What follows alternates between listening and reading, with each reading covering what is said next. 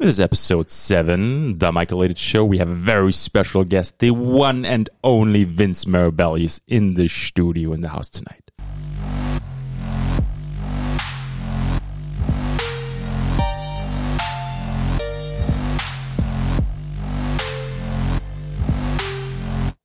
And we're live. How are you doing? I'm great. How are you? Very good. Thanks, Vince, for being here. Thank you for inviting me. It's absolutely amazing. This is great. I love the setup here. Yeah. You've been to radio stations and stuff like. You just mentioned this pre-show. I've done a few radio station interviews, over the years. How's that compared to here? Actually, your technology is just as good as theirs. Yeah. Okay. Let's not let them know that, though. No. But you could say if it's not as good, that's fine. No, I think it's just as good, actually. Okay. Interesting. Do they do the same thing with you when you first get there? Then they just do the checks and then you're good to go? We do all the mic checks and everything and see if everything's good to go. And yeah. Very nice. Very nice. I've never been on the radio. No? Never been on the radio, no. Oh, okay. So quite jealous over here. It's an experience because it's live. Yeah. I actually, the last time I was on there, I said a swear word by accident. And, I was live to air. So I was like, Yeah. Was it a really, really bad one? Not really bad. It was, it wasn't the F word or nothing. But anyways, whatever. The shock of everyone, like, oops, sorry. I was like, I thought there was a 5-second delay, but there's not. Have you been invited since then again or no? No, I haven't. So I wonder if that's the reason. That's the reason why. Yeah, it could have happened. Yeah. On this show, you can say anything if you want to. We are rated explicit. So, and I would welcome you, of course, back as well. So. Now it's a long weekend, right? Yeah. And when I hit you up on Instagram and said, "Hey, I want you on my show," and you said, "Yeah," and I sent you the date. I totally didn't recognize. Hey, it's a long weekend, and now you're here. I appreciate that. Yeah, no problem. Is that normal for you on the long weekends? Because you mentioned that you're very busy. There's a lot of your time is valuable, right? I work there's no long weekends for me really, because I'm typically working some of it or all of it. So this weekend I did work a lot of it, plus I did get to enjoy some time with friends, but I did work, I probably put as many hours this weekend that some people put into a week. So. Wow. Okay, so you use all your time. Yeah, long weekends, I mean, I have to work when people aren't working. Yes. That's right, because you are in the real estate business. Yeah, so I mean, it's all different hours, nighttime, mornings, whenever they're available. I see. Was that always your dream to be selling real estate? Is that something like working with people, finding something that's really special to them? I fell into real estate by accident. I was working for my family doing property management. So I've always had this love of real estate and property management and stuff. And then also I used to work for Teleco in town. So I used to sell cell phones and Blackberries, and I really liked the interaction with people. Mm-hmm. So it was somebody who said to me, Vince, you'd probably make a really good real estate agent. And I sat back and I thought about it and I said, you know what? It combines real estate, which I liked, but I didn't really like property management and the sales aspect, and put those two together. And yes, I fell into it. Actually, I applied for my real estate license because I didn't I applied for a corporate job at T-Baytel, and they didn't give me an interview. No, they didn't interview you. They didn't even interview me. So I went and I fell into real estate. Was meant to be. Thank God they did that. Right? Sometimes life throws a curveball at you and you don't know. You think it's, why didn't I get this? And then something else opens up and you just like, oh, I guess I would have never done this otherwise. Maybe.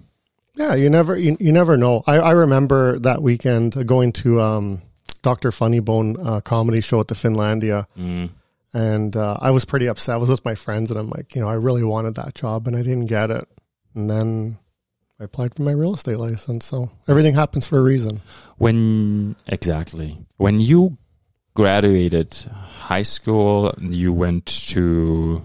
So I went to York University. I took a year off of school after high school, and I went to York University. I applied. I went to business school. Yes. But I didn't finish it. Okay. So I never finished. I never actually. How come? Yeah. After about a year and a half, I got homesick. And I wasn't enjoying school, and I wasn't having a good time. And I had applied to Lakehead, Laurentian, York as a mature student. I took a year off from high school. I got accepted into all of them. I ended up taking Toronto, York, because I thought, I want to go live in Toronto for a bit. And I didn't really enjoy it. Yeah.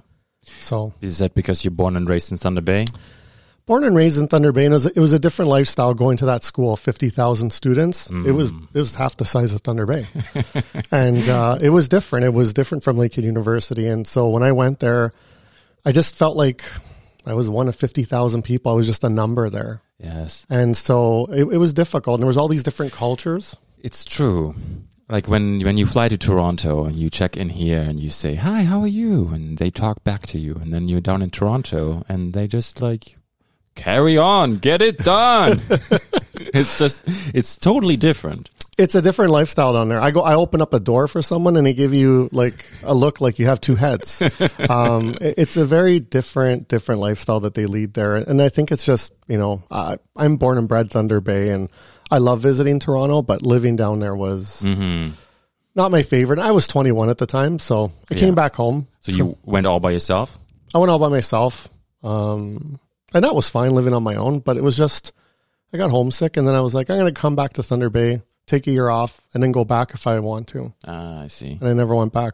Did you always know what you wanted to do? Like you said, your business. Is this like in high school you were like, oh, I'm going to be business? When I was in high school, I didn't know exactly what I wanted to be. I went from being like a really good student to a really bad student in high school, and I don't know what happened in there. Was school too boring, I guess? It was boring, and I'd skip out a lot. Yeah. And I skipped a lot of classes. And then, I would get in trouble for doing, stupid things like parking in the staff parking lot and stuff. So Nice. That sounds good.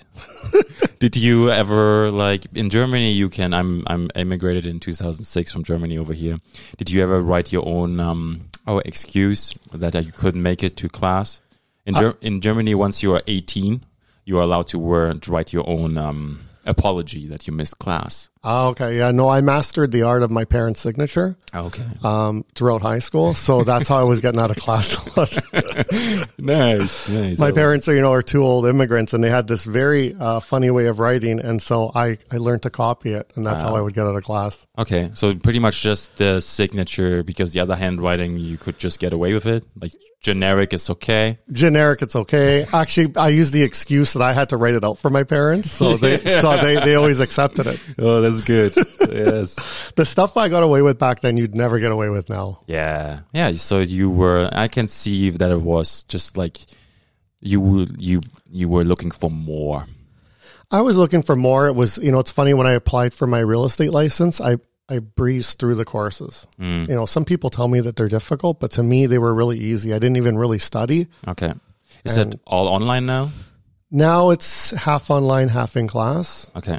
So when I did it 12 years ago, it was same thing, half online, half in class. What does in class mean? You go to the college then? I had to fly down to Toronto for a few weeks there and do a course there. I had to fly to London, Ontario to take another part of the course there. Oh, wow.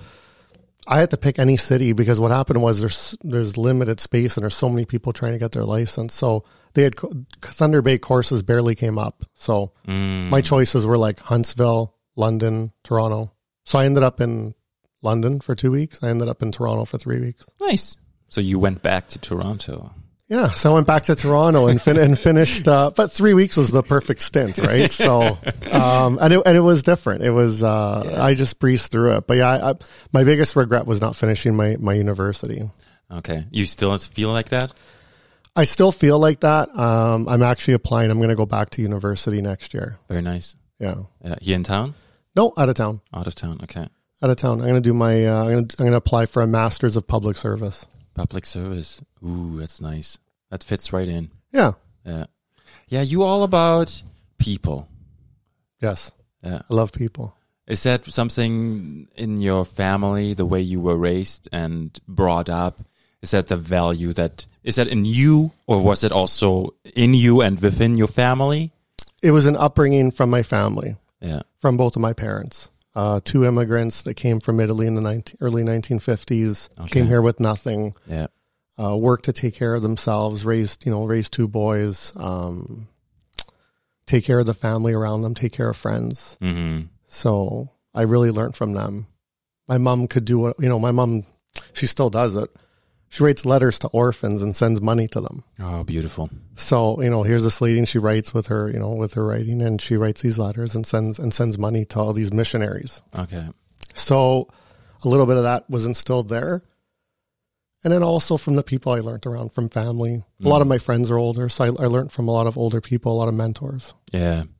Why is that giving back is good? Is that like a good thing to do, giving back?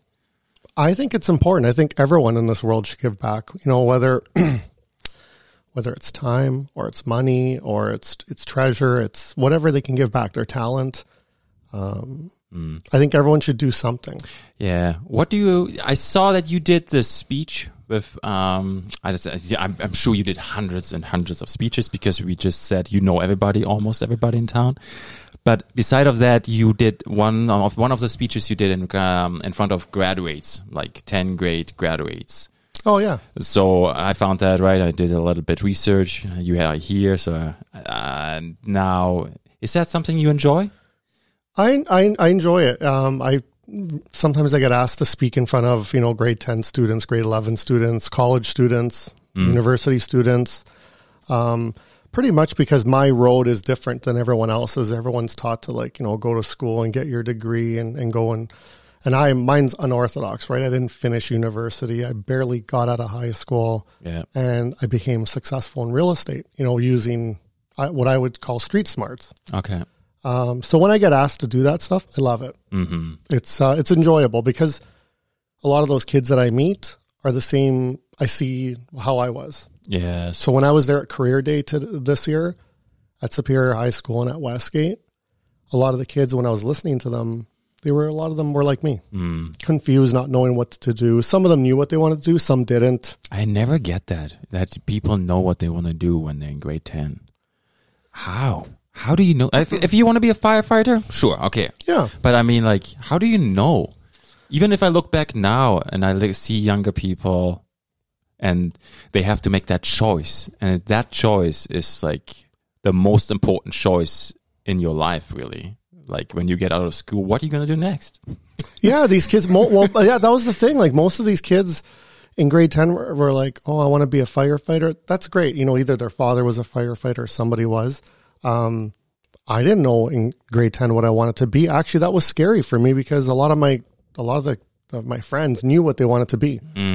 And there was this thing that you needed to know by grade 11, grade 12 what you were going to be. Yeah, because you have to get that placement and it should be similar to it. Yeah. I went in Germany, I went to Mercedes-Benz and I did my placement there 3 weeks and I worked in the shop and I was the first day, right? I'm fresh out of school. I'm totally green behind my ears.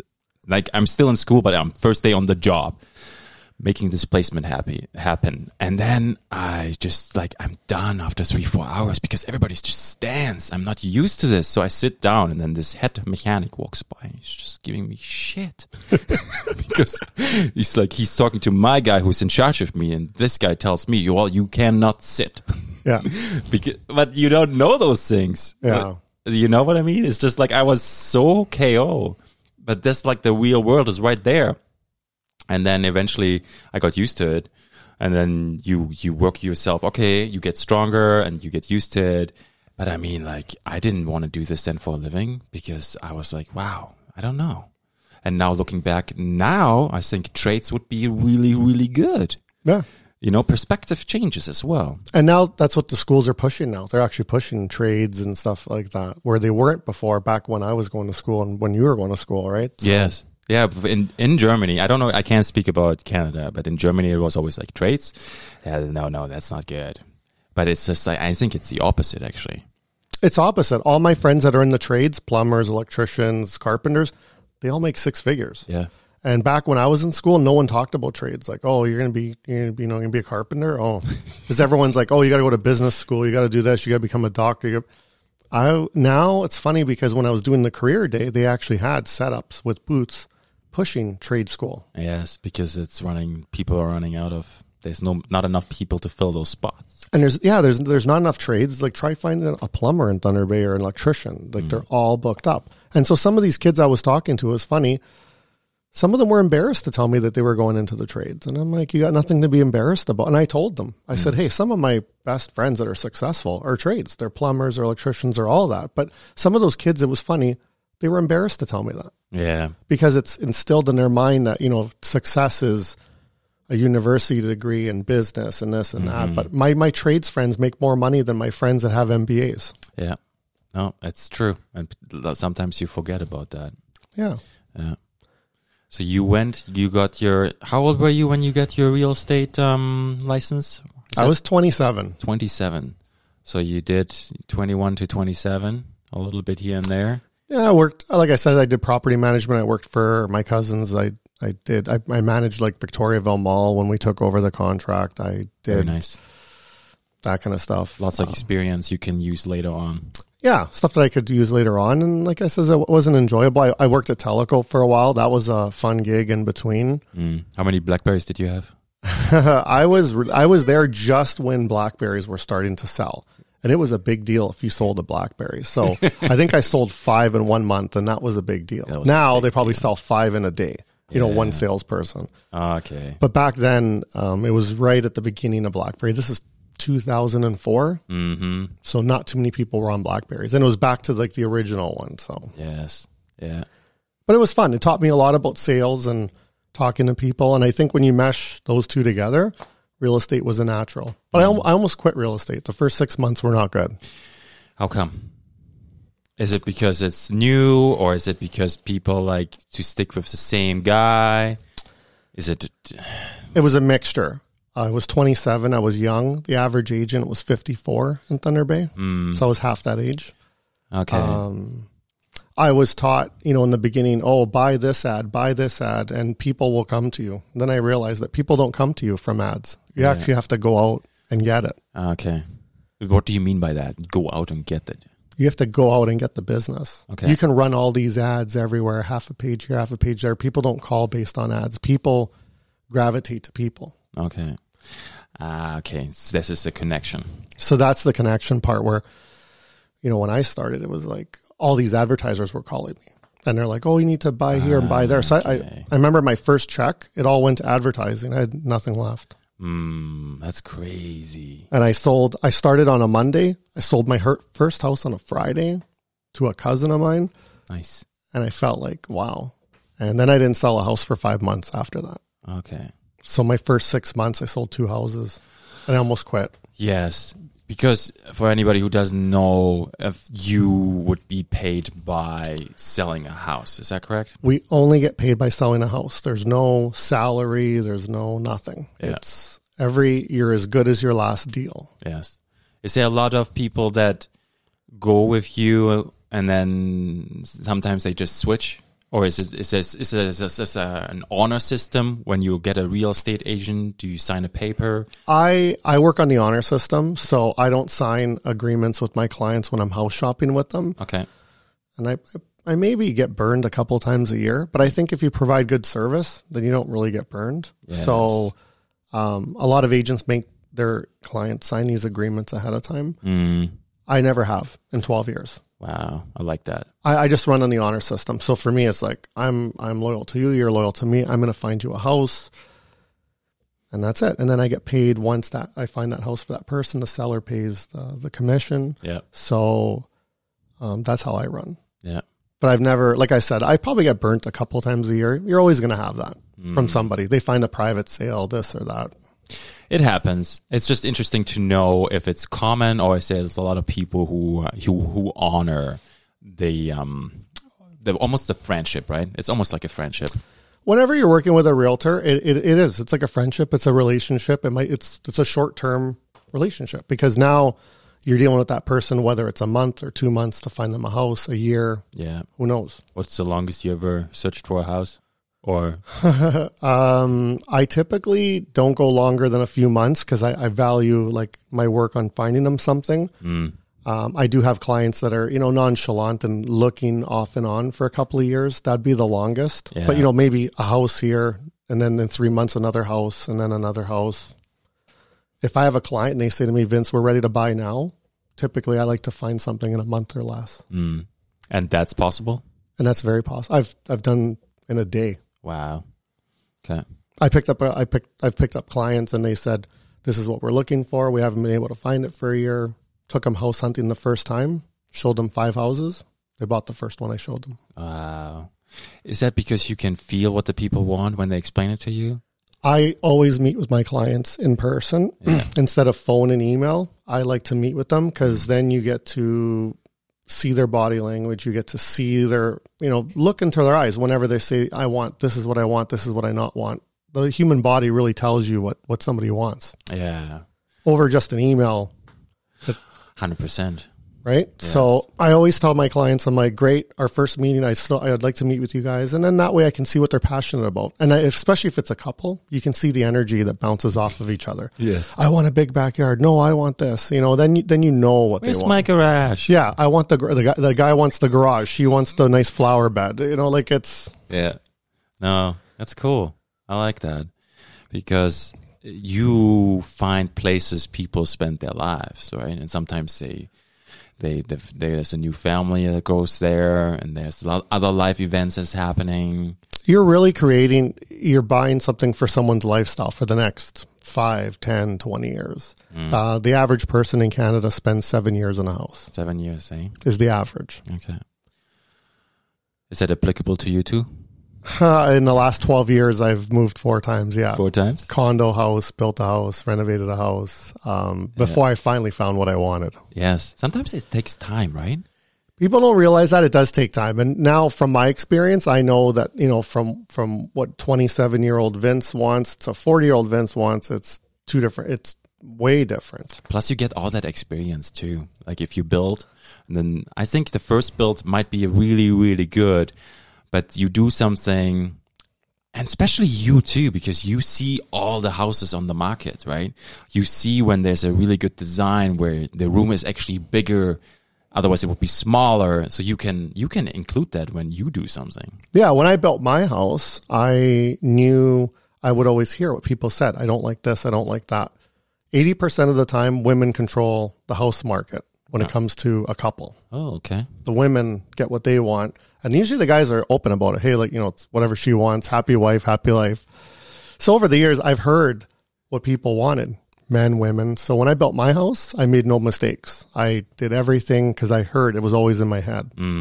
So I was showing this client houses, showed her 12 houses from other builders. And then she wasn't liking everything. I said, well, I'm going to be selling my house in a couple of months. I said, why don't I take you by there? She goes, I'll buy it. I'm like, uh-oh.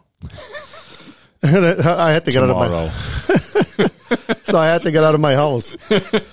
But she appreciated that. She went in and she knew there wasn't any errors in my house because I had always heard, woman wanted double sinks in the ensuite. They want this. They wanted laundry on each level.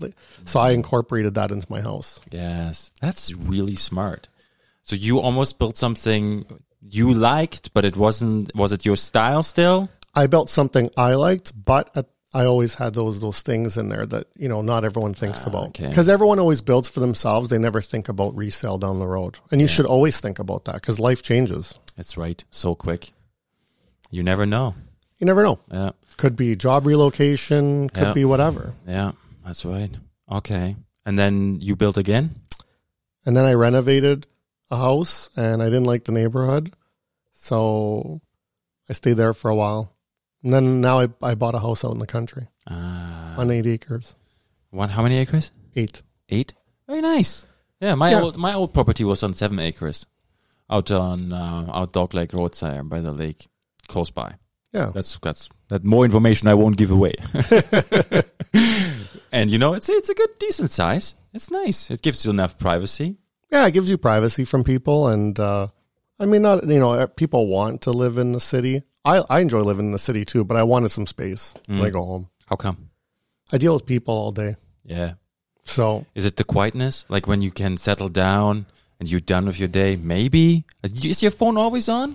My phone's always going off. Yeah. So if the client calls you at 2 a.m., you going to answer? There's times I've answered, yeah. Now I've learned to shut off my phone at Okay. a certain time, put the silencer on. Yeah. How much do you sleep? 5 hours a night, 5 hours a night? usually between 2 and 7. 2 and 7. You feel it or it's okay? Sometimes I feel it. Depends on the workload. I get up early at 7, but I go to bed at 2 because I find that between 10 p.m. and 2 a.m., no one's bothering me. It's so your time? I can get more stuff done. Yeah. So a lot of my emails go out to people at 1 in the morning. Okay. Do you delay them to the morning or do you send them right away? No, I send them right away. It's like, here, I get you back. Yeah. And then I usually get these weird, don't you ever sleep? I'm like, yeah. I don't even know how to put it on a delay. I worry about the delay that it's not going to actually send out. Very smart. I know, right? That's what I worry about. I'm not that super tech savvy, so Yeah. Plus it's an email, right? It's not a phone call. It doesn't really matter. if someone's going to judge me at 1 or 2 in the morning for sending out an email, no one says, oh my God. Everyone's always like, what are you doing sending emails at 1 in the morning? Is there a lot of emails you have to do? Like 4 hours is a long time. Yeah, it's a lot of emails, catching up on leads and stuff. And Okay. Wow. emails are coming in from all over. Yeah, I get that, I guess. 4 hours at night. You work away on emails. Yeah.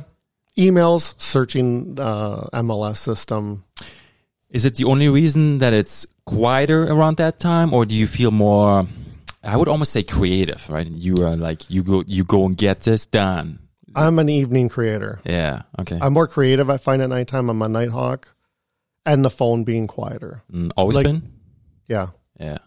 Even when I was younger, I was always up late studying till the late hours in the morning. I don't know why. Studying till 8 in the morning? No, studying till the late hours of the morning, like 2 in the morning. I've actually pulled all-nighters in high school. Nice. Studying? Studying through all night, yeah. That was my all-nighter, yeah. Okay. Just like the night before the exam? Yeah. I remember staying up. The exam was at 9 in the morning. So I napped at nighttime and I studied from midnight till 8 in the morning. Didn't sleep because then that way everything was fresh in my mind before I went into the exam. It's pretty smart. Like if you can pull this off, it's a good system. Yeah. It's good. Yeah. I don't know. I sucked at school because I was really bad in just learning what got implemented to repeat. I didn't go to university. I didn't go to college. When I graduated high school in 2006, and that's when my parents moved over. And then I got here and I just worked part-time jobs and then I worked myself up. It's pretty much like the Canadian dream. It's not the American dream, but it's the Canadian dream where you just you start somewhere and you just work hard and you, if you have opportunities, you take them. Yeah, you work whatever you can to build yourself up. Mm-hmm. And that is really the Canadian dream. Yeah, it is. It's like, I don't think I could have done that in Germany the same way. In Germany, it was very strict that you have to have with almost every single job nowadays, you have to have a degree, college or university. Very specific. And here at that time, it was possible. Yeah, I got by with all of my jobs. You didn't require a university degree, but it was always part-time, full-time. But then, of course, then I started learning about the education part when I was applying for other jobs like T-Baytel. It was all of a sudden they looked at university degrees. And so I was like, okay, so I either go back to school and get a degree or I create my own destiny. Yeah. And that was that. That's that. Done. History. Done. History again. And you just do it. So yes. And you kind of have to do it too, right? Because now it's all on you. It's a scary process. Every day I wake up, I have no paycheck. I don't have a salary. Yeah. So like I said, I'm as good as my last deal. It's scary, right? When COVID hit in March, and everyone's like, "Oh, the real estate market's going to collapse." Well, yeah, that was scary for a while because it was like, well, I could have no income this year. My income could really go down. Yeah, you knew nothing. We didn't know what was going on. No. So I was fortunate enough that I had listings that were still selling during COVID. Okay. And then all of a sudden, May 1st, the real estate market exploded. Yeah. No one could have predicted that. Okay. So pretty much for Thunder Bay, if you want to go into this, is there like mid-March, it's just died? Or did it just like people stop buying? Did it crash? The 4 busiest months in real estate are always March, April, May, June. Okay. And that's across the board, any city. So our market was starting to pick up, and then COVID hit March 13th, and then it completely dropped off. Yeah. Stuff was still selling, but, we were told not to have face-to-face interactions with clients. We now had to wear masks when we're showing houses, disinfectant, gloves, all that stuff. So it really put a damper on stuff. And I mean, there was fear too. I was scared too, because you don't know what you're doing. So I put all my clients in essential and non-essential. I said to my clients, if you don't have to buy, let's wait. If you have to buy because we sold your house in February and now you're going to be homeless, let's go buy. But we're going to take these precautions. Yeah. Price-wise, was it more flexible, or was it like pricing going up, pricing going down? There was a period during that when COVID started where you can get a deal because people were getting scared, like, oh, my house is not going to be worth as much. So people were taking less offers. Yeah. And then all of a sudden in May, we went to multiple offers. Yeah, I heard it's pretty hot right now, eh? It's extremely hot right now. Yeah. And no one could have predicted that. That's crazy. It's almost like, how come is that? Is that because people didn't go and buy in the first March and April? I think it's because people that normally were going to buy in March and April didn't. So there was a backlog. Interest rates dropped. They did. I have people getting mortgages at 2.1, 2.2% on a 5-year fixed. That's really good. Lack of inventory because a lot of people weren't selling because of COVID. And then as many buyers as normal. So you have like a perfect storm of all this stuff happening. Yeah. So are you allowed now to do showings in person again in stage 3? We're doing them in person. I was doing them during COVID in person, but I was really limiting. Instead of 30 showings a week or 40 showings, I was down to 5 showings. I was trying to do everything virtually. Okay. Like Zoom? Zoom. We use DocuSign for all of our documents. Okay. Video, photos. I was really limiting how we saw the clients. Did you do like those virtual home tours? Virtual home tours. Yeah. How did that feel? Those are all, you know what? I think they're great tools. I think they're tools that they were there before. Now they're being used more. And I think now you're going to see them even more being used. Yeah. I think it's like, it's in a way, it's weird how this pandemic is changing how we live. But in some way, it is also accelerating, I would almost say advancement in certain ways. Yeah. It's interesting. It's changed businesses. We had to stop doing open houses. Yeah. I was never a fan of them anyways, so I didn't do them. Because of time? Because of time. I think I have enough of a business that I didn't really need to do them. A lot of them, sellers think that, open houses sell the house, but the stats show that it's like 7 to 9% of houses sell through open house. Yeah, that was my next question here. Yeah. Is it you always have those people that show up just because, hey, I'm your neighbor and I want to see your house. The neighbors come by, someone's coming by to get ideas for their new house. I see it all the time. Yeah. So I was never a fan of doing them. So OREA, Ontario Real Estate Association, banned them during COVID. Okay. And I was happy about that. Yes. I would tell my sellers there's no use doing them. They're really to promote the agent, and the agent picks up buyers from them. Okay. So if you have a good enough business, then you're not really wanting to pick up more buyers. Yeah. So is that something more you did in the beginning? I did a lot of them in the beginning. Yeah. When you're really hungry and you want to build up your business, then once you get to a certain level, you think, if I think a house warrants one, I'll do it for my client. But yeah, you have that experience that you know what's going to happen in a way. Yeah, doing an open house on a $600,000 or $700,000 house, no. Yes, $200,000-$300,000 house. Yeah, you might pick up a buyer. I've had that happen.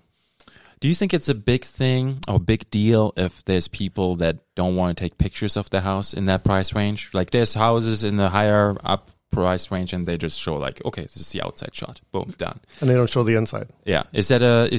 Now elaborate, is this because I'm not the expert, but I respect privacy, right? So if they don't want to show it and it's by appointment only, is that cool? Does that work? Or what would you recommend? A house, I use professional photography services, and whether it's $100,000 house or $1 million house, I always use a professional photographer, but some clients want to keep their privacy. So yeah, sometimes you'll see a house and it has no photos. Yeah.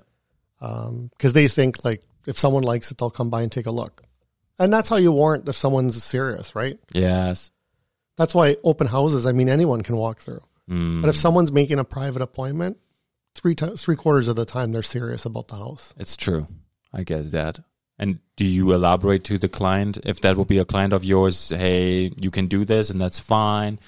But maybe in your personal opinion, you give him a little twist of what you would do? I haven't had, personally myself, I haven't had a client that said to me, I don't want photos. Okay, so it's actually very rare. Yeah, it's actually rare. But Okay. I have seen other agents come up with no photos. So I don't know if it's the client, the agent. I get it, though. Like if you just don't want to do it, why not? If you don't need to, why not? Yeah. But to me, I think photos eliminate a lot of people too. Okay. As many people as they bring into the door, they're going to eliminate the people that are going to come there and all of a sudden not like the basement. I like that perspective. So that's, to me, that's like ads in real estate. I always laugh in print. You know, there's real estate agents that don't publish addresses on their ads. Yes. I hate that. I hate that too. So, so I always, from day one, would put the addresses. And I would always ask agents, like, why don't you put the address on there? Well, then you get more phone calls. Yeah, but why do I want more phone calls? Like, you call and you see this house and you're like, oh, where's this house? Oh, it's in Fort William. Oh, damn, I wanted Port Arthur. Yeah. Well, there you go. There's a call. Yes. My first house I bought, it was a fixer-upper. And it was only location for me. Location. That's it. We actually put an offer in before we saw it in person. Because it was just, we wanted this location, right? And it didn't matter to us. And we've been looking for 2 or 3 months, and it was just like the market that was back in 2012. So it was pretty hot, maybe 2012, 2013 were hot markets. Yeah. So we got it. We put the offer in, we see it, and it's like, yeah, we can do this. We can fix this up. And then we got it. It was a lot of work. But it was, for us, the outside, the windows and the roof was perfect, but inside we got it to the bones. And we did this all ourselves. So it was good. And we didn't have kids. Yeah, which makes it a lot easier. But it was a lot of time, and I learned a lot. And, honestly, there were some tears too, because when you just say, yeah, I can do this, you don't realize how much work it actually is. It's a lot of work. Yeah. People don't realize how much work it is. It is a lot of work. And you live in it too, if you can't like have another house right next to it. Some people put a trailer next to it or whatever, but we were living in it. And turn all the commotion. Yeah, it's good, but it's like, I think it was good for our marriage. Yeah. I've actually seen marriages fall apart because of it. So that's good that yours was good for your marriage. Yeah, I can see that. Yeah. Yeah. Okay. When people renovate houses, HGTV, I think, really ruined a lot of people. Yeah, because they think it's possible so easy, right? Oh, now they watch a half-hour show and I get it all the time, the comments from people. They think it's so easy now. Do you, is there more houses in Thunder Bay that are up to snuff, or is there more houses that are old and destroyed? I think there's a lot of older homes in Thunder Bay, not destroyed, but I find in Thunder Bay people don't renovate as much as other cities. And a lot of it's because of our culture, right? So I still go into a lot of homes that have like the wood paneling from the 1970s in the basement. Yes. And the special carpet, what is that? You actually, you have a rake and you rake it? The shag carpet. And a lot of it's because of that culture. When I look at like my parents are old school Italian, and theirs is, you don't fix it unless it's broken, right? Okay. So they would have something for 20 years, even though it goes out of style. And same thing with Finns and all those cultures. It could also be priority, right? Because and it's priority. They had kids, right? Take care of the kids first, and then you can still fix it up later. Yeah, we're in a generation now where everyone wants everything now. I want the latest flooring now. I want the latest kitchen now. But back then, my parents, it was like, I'd rather give my kids a better life than to have a nicer floor or a trendy floor. Yeah. So that's how their lifestyle is. So a lot of the homes in Thunder Bay, not that they're really old, they just, a lot of them need modification. They need to be updated. And there's a lot of brand new homes. There's a lot of stunning homes in Thunder Bay. There's a lot of money that goes around here. Yeah. How is that? Is it like the industries that are around, like with the hospital and the mining? Mining, the hospital, the lower cost of living here. Very true. Yeah. Yeah. Like here, you can you can build a stunning house for $700,000 that would cost you $3 million in Toronto. Yeah. So there's money that flows here. Mm-hmm. And just going backwards, just maybe 10 years, it was even cheaper. It was even cheaper. The housing market's doubled in the last 10, 12 years. When I started 12 years ago, 13 years ago, the average was 120. Oh, wow. For a house, 130. Wow. You know, that was your 40-year-old Northwood 3-bedroom bungalow. That's great. Now it's 275. What's the house that most people for rooms and setup kind of want? Like in the market, is it like a 4-bedroom house with 2 bathrooms? Is this like, what is like the area where most of the percentage people want to buy a house? I would say your average right now is a house between $200,000 to $300,000 is what people are looking for. 3-bedroom, starter home, Northwood, Grandview, those areas. Yeah. Probably, I think the hottest area in town is Mirabelli Park. Where's that? Mirabelli Park. Okay. Which is between Oliver and Red River Road. Or sorry, not Oliver. John Street and Red River Road. Yeah. Summit, Winnipeg. I know. It's so crazy that you can get this remote living so close to the city. Yeah. I have never seen it anywhere else, really. It's, character home area, and the homes there range from like a little small wartime home that used to be $200,000 up to, there's some $800,000 homes there. There's some castles out there. Yeah, it's a great area. It's got mature trees, and people love it. It's near Hillcrest Park, and there's another area on the Fort William side, the Vickers Park area, which is the same as... I know. I drove there the other day, and it's new paved road. Yes. I went down there, and you know what? I haven't been there much before, but I'm driving. Lisa's sitting right next to me, and then I'm just like, ooh, this feels different. Yeah. It's almost like you can feel it. It's like, this area is nice. What's happening here? Yeah, new roads. And it's funny how new roads really changes a neighborhood. But that neighborhood has big homes as well, character ones. Yeah, so that was always Vickers Park and Mirabelli Park are both similar. Okay. Because back then it was Fort William, Port Arthur. So okay. And then there's all the new housing developments that people gravitate to. So. Yes, they're always building. Always building. But we're not building anywhere near what we used to build. Okay. Early 90s, we were building 400 homes a year. Oh. Now we're at hovering around 100, actually, in the last couple of years. Okay. 7 years ago, we were at the 200, 250 mark. Okay. Where do you get those numbers from? Those are all stats that the city, based on building permits, issued. Okay. So you can just look it up. Yeah, so the city publishes every quarter. The city will publish. This is how many permits we've given out. This is up from last year, down from last year. Yeah. Does a permit mean also that the house is actually built, or does it sometimes not get pushed further? Not built yet, but that they've actually issued the permit during that period. Okay. Because then it gets updated once the house is done. Once the house is done, yeah. Yeah. Because there's a final inspection. There's a final inspection and a final occupancy permit. Yeah. Okay. There's 2. Nice. I like that they do that. I used to, and Gorham, it's still unorganized, and sometimes there's hot places that I even see that they might be not the safest. We're fortunate here that they're on the ball, and we don't have that. The bigger cities like Toronto, where they're building thousands and thousands and thousands. I think a lot of things slip. You have companies building 10,000 homes; they're slapping them up in a month. Okay, and they're garbage. Yeah. We're fortunate here in Thunder Bay that we don't have that volume. We have great builders, and everyone takes their time. Okay, time again. So you have this saying in your social media that you sometimes post things where work hard, be also humble, and then also giving back. Yes. So I really like that. But the work hard, is that like you would say you sleep 5 hours a day? Do you work out at all? I was working out, and then I stopped, and I got to start getting back to work. After COVID hit, I stopped working out. I got to get back to it. I bounce up and down 20 pounds like that. Okay, because Damien, you're wearing his shirt today. Yeah. I love it. Terry Turnaround. He's been pretty active working out before he pulled his biceps. Yes. Is that you guys are pretty close? I assume We're pretty close. Yeah, he's my photographer that I use for all my real estate stuff. Okay, perfect.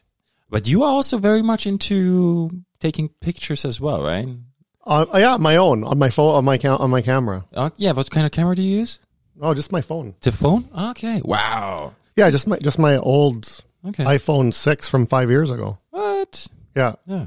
On your Instagram feed, that's like Those are all my like photos. Slate River. This is from iPhone. Yeah, those are all iPhone photos. That's amazing. I post these photos and people are like, "What camera are you using?" I'm like, "That's my iPhone." And they're like, "Oh, do you have an 11?" I'm like, "I have an 11 in a box that I haven't opened for 3 months. I'm still using my 6. I got it in November 2015." Wow. So I love taking photos of sunrises, sunsets, and anything that looks pretty, like Wildlife. wildlife. Sometimes if I come across, if a deer is running across my lawn. Mm-hmm. I like that. So did Damien say, "Hey, you gotta go back to the gym now"? Yes, he tells me all the time. Yeah. He's getting back to the gym. So then he ripped his tendon. He showed some pictures where he's just like one arm workout. Yes. It's crazy. Yeah. I'll send you some pictures after showing him of one arm workout with a hamburger. Yes, because he did the whole burger thing. Yeah. Yeah, I like it. Okay, so you stress, like how do you cope with stress? Is it mentally for you? Like for me, working out, staying active, I cope with stress. That's just how I work. Like I get stressed out. I'm human. Maybe you don't get stressed out. You're human too, but who knows, right? But how do you cope with it if you have? I have a lot of stress in my life. So depending on what days you see me, some people wonder how I keep it together because I don't let them see stress. Okay. And then there's people within my inner circle that see the stress. Yes. And so, I mean, my job is a roller coaster. And so, there's all these emotions and things that you're dealing with. And the thing about me is I take on my clients' emotions. So I've never been good at just like sweeping things to the side. Okay. So if my client's upset, I get upset. If my client's anxious, I'm anxious. So my client's happy, I become happy. So I take on those emotions. So I think that's the bad part about me is I get involved that way with my clients. So their stress becomes my stress. It's good and bad, maybe. It's good because it shows you care about people. And I think everyone needs someone like that in their life to help them out, especially during the real estate transaction. But then it's not good physically on me because then I'm bearing it, right? Yeah, if it's too strong, yeah. Yeah, I've come across all situations. A client that's going to lose a house to the bank and I have 30 days to sell it. Yeah. Clients that are getting divorced. And then I have to, sort of be a counselor in between them. Mm-hmm. First time couple, writing offers and anxious because this is now their third offer that they want to get a house and they keep losing out. Yes. So there's all these emotions that you're taking on. Yeah, it's a big one. But I want to highlight though that because you do, I would almost say it's a gift, really, because you feel the emotions. You also get that happiness back from them, right?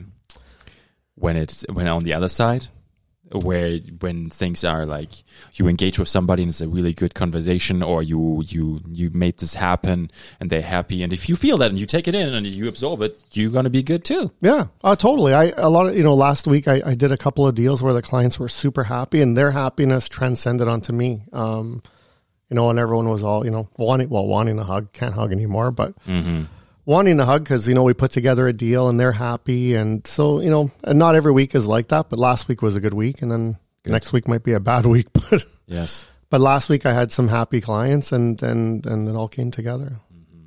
And then, so like the stress, when I read a lot of books, that's how I take care of my stress, or I go pick up a coffee, drive to Hillcrest Park, just check out the view, maybe snap a photo. Try and have dinner with friends. I had dinner with friends last night just to get away at the lake. Mm-hmm. That's what I was thinking, because you like people, friends and family, that engagement really would help, right? Yeah, totally. Like last night, it was really, it was really de-stressing. So nice. And you said you don't like beer. No. Not because I don't like beer. I'm allergic. I'm not supposed to be having wheat. So okay. So what I find when I have beer, I balloon up. Okay. That's why. Actually, otherwise Whoa. See, there goes my question. Pizza or pasta? I like both. I actually eat it. Like, Okay. and then I suffer. Yes. But I find beer, the yeast in the beer really makes me sick. So I have pills that I take before I eat pizza or pasta or whatever. I try to use like rice pasta. Oh, okay. Yeah, that's smart. Yeah. I won't eat pizza at lunch, but I'll go eat it at nighttime before I go to bed. Pizza? Yeah, for sure. Like 8 o'clock. It's the best time. Yeah. You don't go to bed at 8 though. So No. you got 6 hours. I got 6 hours to digest it. Well, it'd be bad if you had pizza and then went to bed. But yeah, there's about 6 hours in there to digest that pizza. Perfect. You could almost eat another pizza. Yeah. Okay. I like how you cope with the stress. I wanted just to know, because it's always fascinating how people deal with it differently. And then if all else fails, I have a bottle of Ativan. Mm-hmm. So I carry that around too as well. Ativan, what is that? Ativan. Ativan? That's like Italian liquor? No, Ativan is a pill for panic attacks. It sounds like Aperol maybe, which is an Italian liquor. It's like we talked about beers. This must be it. Yeah, no, I carry around. I have a bottle of Ativan that I have just in case. I actually sometimes suffer from panic attacks. So if I ever get a really bad panic attack, I take Ativan. Okay, that's good to have. Yes. In my backpack, I have this. It's a hummus. No, it's when you get a bite and you have a reaction to it. Like EpiPen. No, not the EpiPen, not that way, but it's just the pill. Oh, yeah. Because otherwise it just would swallow more and more. Thank God I don't have to have an EpiPen, but it's just like I have them always with me because I just get bubbles everywhere. Yeah. Did Damien take you waterfall hunting? No, he hasn't taken me yet. I don't know why. Yeah, that's weird. He never calls me, probably because he knows, depending on the trek, I'm not going to make it to the waterfall. No, you're just too busy, maybe. Okay. Him and I did the Dorian Tower. You went up there? I went. I didn't make it all the way to the top. Okay. I made it halfway, and I don't know if I could make it up there.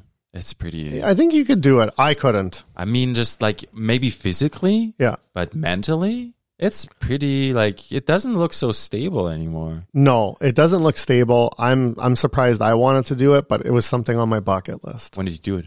I went last July. Last July? Okay. That's a good time. Yeah. I just finished Camp Quality my last year, 12 years, and I took me and my camper. We went up there as his graduation gift. Nice. He went up, made it to the top. I didn't. Yeah, that's fine. I think it's sometimes it's good to draw a line. Yeah. Where you say, okay, this is what I did, and I'm good with that. Yeah. So I have this great photo that shows me going up. And so I haven't posted it yet, but I was going to post it one day because I wanted to post it and to give people a perspective about social media. So I wanted to post it and have everyone go, wow, like you did that? And they go, yeah, I did, but I didn't make it to the top. Yes. But this photo leads you to believe that I did. Yeah. Even though it doesn't show. Even though it doesn't show me going to the top. Okay. And so I wanted to post it and be like, yes, I did attempt to do this. And guess what? I didn't make it. But this social media photo makes it seem like I did. Yes. I like that. Do you find that social media for your real estate is a big thing? Social media is big for real estate. Yeah, okay. Yeah. People are constantly posting. Some realtors post a little bit too much. I don't post nearly as not enough. Okay.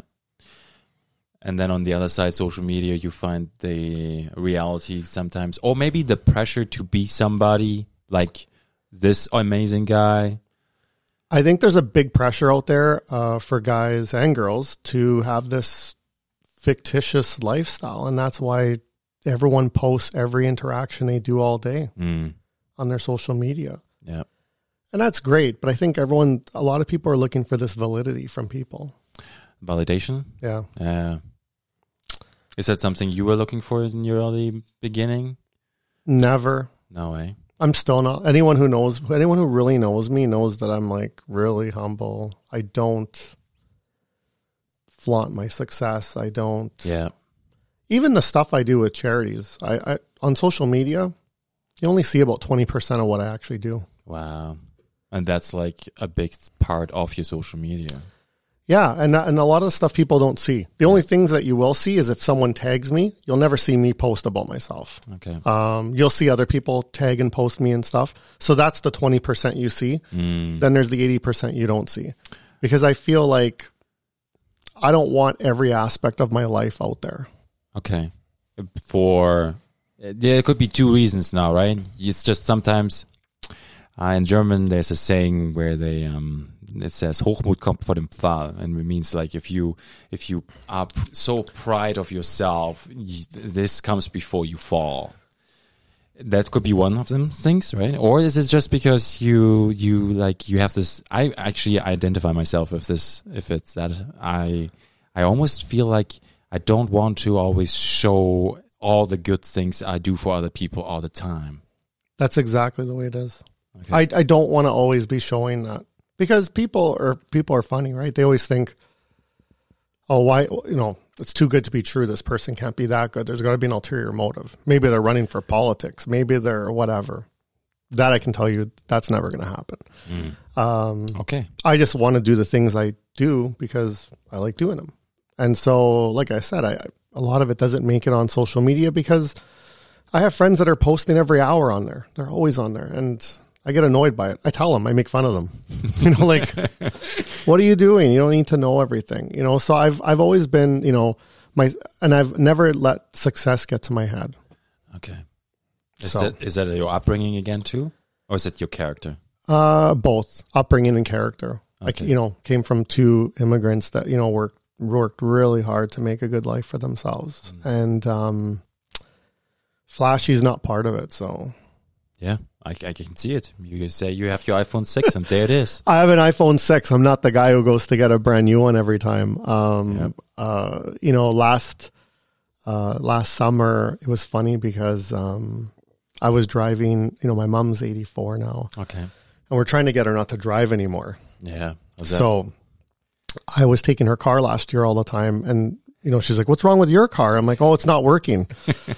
So I would drive her car around all summer just so that she wouldn't drive, because we didn't want her to drive. I'm like, between me and my brother, we'll drive you wherever you got to go, the grocery store, whatever. We're just worried. I would hate to hear of an accident or something happen to my mom. So I was driving her car, and it was funny because people would say, oh, I thought successful realtors drove nice cars because my mom's got this Hyundai Elantra. Because again, she doesn't care about cars. Yeah.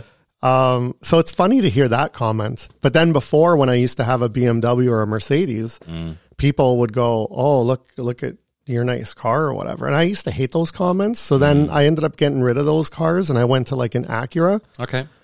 And it's funny because Acura is it's a nice luxury car too. It's a premium brand, isn't it? It's a premium brand. Yeah. But it's funny, people they don't put it down into like a Hyundai Elantra, but they don't put it up with a BMW or Mercedes. Okay. So it's like middle of the road, and nobody would make comments. So it's funny. So I've had both spectrums. Yeah. Okay. That's weird. Is it, that's a premium brand of Honda, right? Yeah. Yeah. Because Little Joe is driving a one too. Yeah, he is. Yeah. Yeah. He's driving the A-Spec. Yeah, he's driving the A-Spec. But they're and great that's cars. good for him. Yeah. And those are great cars. So yeah. Did you see him when he had this little Fiat? Yes. The he had the Scorpio little one? At one point, I wanted one of those. Yeah. Did he take you for a spin? Yeah, I was in it. Yeah. I think they're awesome. There was a lot of push in that one. He took me for a little spin. We went to Chapters, had a coffee, and then he just like, hey, check this out. And we go in there, and it's pretty tight, but it's a typical European little car. It's a very European car. But performance-wise, it's not typical. No. And it's just like, and he takes me for a spin, and it's just like, wow, this is quick. Yeah, I loved it. At one point, I wanted the Charlie Sheen commercial came out. Okay. And I wanted one. Yeah, I thought it was so cool. I didn't care that it was small and I looked like a clown in it. I was like, I want that car. Yes. And they made a version with an espresso machine in the center console. So I just envisioned my clients getting into the passenger seat, pulling out the thing and go like, sign here. By the way, do you want an espresso? This is golden. Yeah, I was going to get the car wrapped and everything, and everyone talked me out of it. They're like, you're going to look like you're too tall for that car. I'm like, oh, whatever. Do you, when you share an idea with people and sometimes people put it down, do you usually go with what people tell you, or do you build your own opinions about things? Do you find that you used to listen more to things and now you're doing your own? It's funny. My whole life has always been Anytime I have an idea, that's not going to work. That's not going to fly. So I'd say I don't listen to as many people as I used to. Okay. Because I find that people just, depending on who they are, some people are just negative. They always throw down your idea. Yes. But some people just are jealous and they're just like, whatever you do is not good enough, or they just would put you down anyways. When I wanted to get into real estate, people were trying to talk me out of it. Other realtors in the business, oh, you don't want to get into this. My brother was like, no, not a good idea. It's not a steady paycheck. You should go get a government job with a pension. Yeah. And he told my parents that, so that my parents didn't want me to do it. Mm-hmm. And I said, just let me try it, and that's it, and let's see how it goes. Because I worked for the casino before. That was a government job. I could have worked. I could have worked my way up to general manager, and yes, I worked at a couple of banks. I could have worked my way up there. Mm-hmm. So I had opportunities to do that stuff. It just wasn't me. So yeah, is it also because of freedom and choices? Yeah, freedom and choices. Yeah, definitely. The flexibility. I can't imagine going back and working for someone now. Yeah. Now I work for my clients. So I have 20 at any given time, I have 20 to 30 bosses that I work for. Yes. But it's different. About that. It's different, yes. But it's different. But I don't have anybody saying, you can't take a day off. You can't take a 2-hour lunch. You can't go on a trip. Mm-hmm. So. Yeah. So you can take time off? Is that possible? The one thing I've always loved about this business is like, oh yeah, you're a realtor. You can pick your own hours and all this. And I'm like, no. Once you get to a certain level of productivity and how much you're putting through, it's very tough to pick that stuff out. Yeah. Do you think eventually it would be like you have to build a team? I'm starting to build a team. Okay. I should have done it a long time ago. Yeah. My nephew's coming on board in the next couple of months. He just finished his last exam. Nice. So he's coming on board. And then I have another gentleman coming on board, a good friend of mine. He's retired from his other business. He's going to come on board. He's in the second phase. Mm-hmm. So I'm going to start to build a little mini team. Yeah. I think it's a smart move. Like there comes a time it might like if I would have, I know my boundaries maybe, you know what I mean? It's like, I know how much I can do. Maybe I can push a little bit, but then sometimes there comes a time where it can be too much. Oh, there's times it's too much. Springtime, definitely. There's patches I've hit. I almost had like a mental breakdown 2 years ago. So there's times when it can get hard because people don't realize, like, I always call it only client syndrome, but people got to remember that I like that. They're not my only client, right? There's like they snip the finger, and why don't you answer the phone right now? Yeah, and it's people got to understand. If I call someone or I text someone and I don't hear back for 2 hours, they're busy or whatever. But some people, it's funny. So I always tell people at the end of the year, 95% of my clients love me, 5% hate me. Yeah, and the 5% is nothing you can do. Yes, and you see it in your. I would say career, like how everything is developing, that things are going right. Yeah. Yeah. You see like you said, the advertising doesn't match how do they say it? The word to mouth or mouth to mouth, or like when word to mouth when they talk about you. I think that's more powerful than anything, really. I've always believed that you take care of one client and that client tells two people. If you do a bad job this is the rule they always say. If you do a good job, they'll tell one or two people. If you do a bad job, they'll tell 10 people. So I always want to do a good job because they tell one or two more people. So okay, yes, I 100% agree. And then it's all word of mouth. And advertising can work too, but not too many people call out of the blue and go, "Oh, I don't know you from a hole in the ground, but you look good in your ad, so I'm going to hire you." Like, no. Well, if Damien takes your picture, Damien has a way of making people look good. Yeah, that's right. I don't know. I think I saw a picture of you somewhere. 20 best under 40 or something. 20 under 40. Oh yeah. Yeah. When you were, I think Damien was there too, and you were there. And Damien had this beautiful, was it plated? I don't know. This very sophisticated suit that really stood out. Do you know what I'm? Yeah. He's got a lot of those. Yeah. Did you feel out of place when he walked into the room? Yeah, of course. He's got like he's the guy that buys the suit that looks like a Christmas gift, or he's got that blue one, and he's got a couple others. Yeah. Did you show him your Christmas sweater then? I have my Remax ugly Christmas sweater, which was a hit. Yeah. Yes, it's so good. It worked. Yeah, and you have like the arm rings, and it says "sold." Yeah, It's so good. and then on the bicep, sold. I love that. I'm sure Damien wants one of those. Just saying. You do a lot of good stuff around the community, and I know you said you do, like, when I checked your Instagram feed, there, for me, my personal opinion was like, wow, it's there's a lot of things are happening, and I really have huge respect for that. Thank you. Now, one of the things I wanted to highlight there, you did this Easter seals thing, right? 5 years ago, yeah, I got roasted by Easter seals. Yeah. How does that work? They pick a person in the community every year. Yeah. Who does picking them? Who picks? Easter seals does. So they have a committee. Okay. And they pick somebody in the community that they feel is a Thunder Bay celebrity, in quotations. The year that I did it, I was the youngest one. So usually they find someone that's in their 50s or 60s, 70s, someone who's really established. Okay. My name floated around, and they kept saying he's too young, he's too young. They finally asked me, and I said, yeah, I'll do it. Okay. And we did it, raised $60,000, and impressive.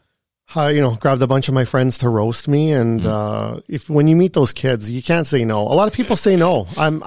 It's sad when I think about the people that say no. It's like, it's a night. Who cares what people say about you?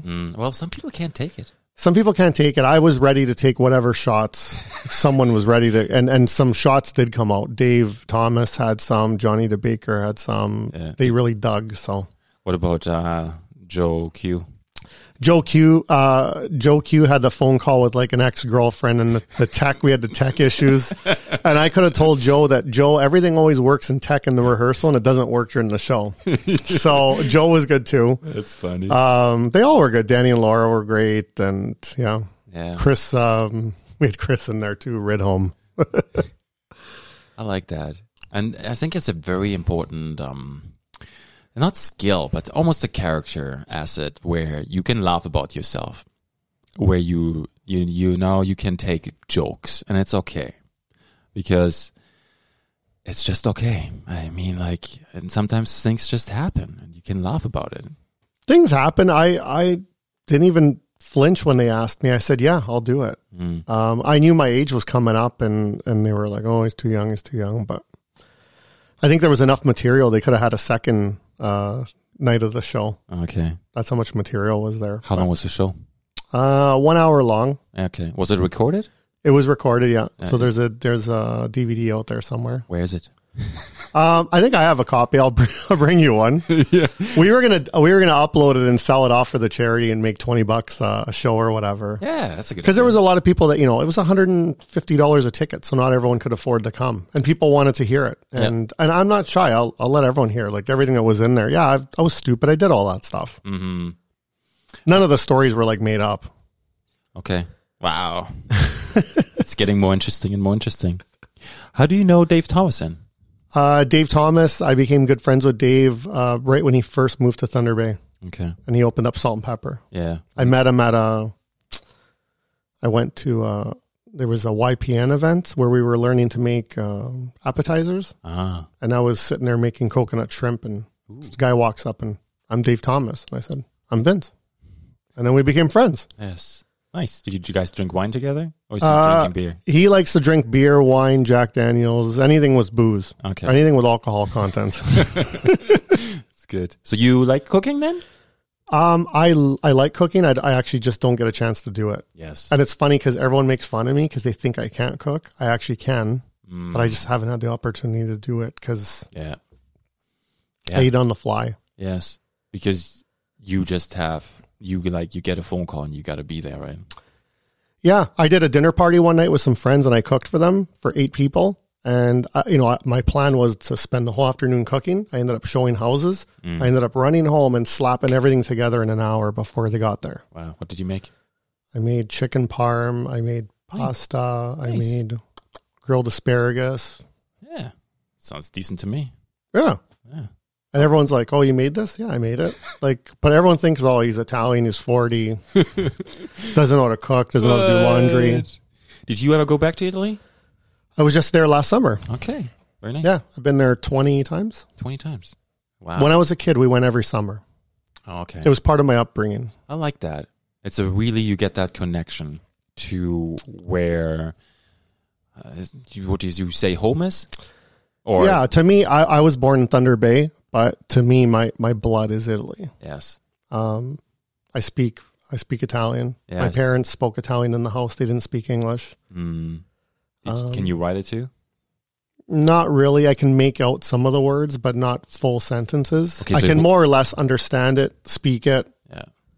I can write some. Yeah. It wouldn't be perfect. An Italian would laugh at it. So if you hang out with Little Joe or Joe Q, you guys speak Italian?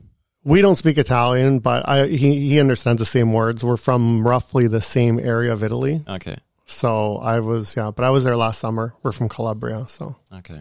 Where's that? It's in the south, in the heel part. Very nice. Yeah. I've never been there. We drove over, I think my dad once took me for a drive. We drove over the Alps. And then it's just like, you don't even know when you're in Italy because it's just like, there's nothing really there. It's just the road and then you're in Italy. Yeah. Italy is beautiful. Did you go to see the old architecture, the Colosseum ones? I've been to Rome. I've been all over. I've been all the way to the south in Sicily last summer. I went to the north up to Lake Como. That was nice on the Swiss border. Do you see wines that you buy here and then you find them in Italy too? Yes. Okay. I actually try to bring some wine every time I go there, bring some back. How does that work? Is that like an easy thing? No, you're only allowed a couple of bottles. So before you board the airplane, you just talk to strangers and say, hey, can you take those 2 bottles? The last time I knew 4 people coming back on my flight. I'm like, is anyone bringing booze back? No. Okay. So here, everyone.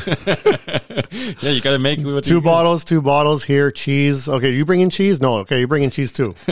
So it's really weird how they got these laws. Like you can't, like 2 bottles. Yeah, it's not a lot, especially for wine. Or like 2 kilos of cheese. Like, come on. Oh, that's I guess. Yeah. I brought Damien back cheese from New Jersey last year. He loves cheese. So I bring him cheese back from Italy, Jersey. That's a good deal. Yeah. Yeah. Does he like your wine too?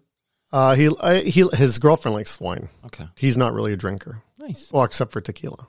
Ah, yes. Which leads me to, I wanted to bring this up where you spent New Year's, but before I go into that, I still want to touch base on, I can remember I actually was at the Colosseum. Yeah. And I walked into it, and you back then, I don't know how it is now, but you because the main floor is now not there anymore, but underneath everything was open. Yeah. It was like a maze underneath.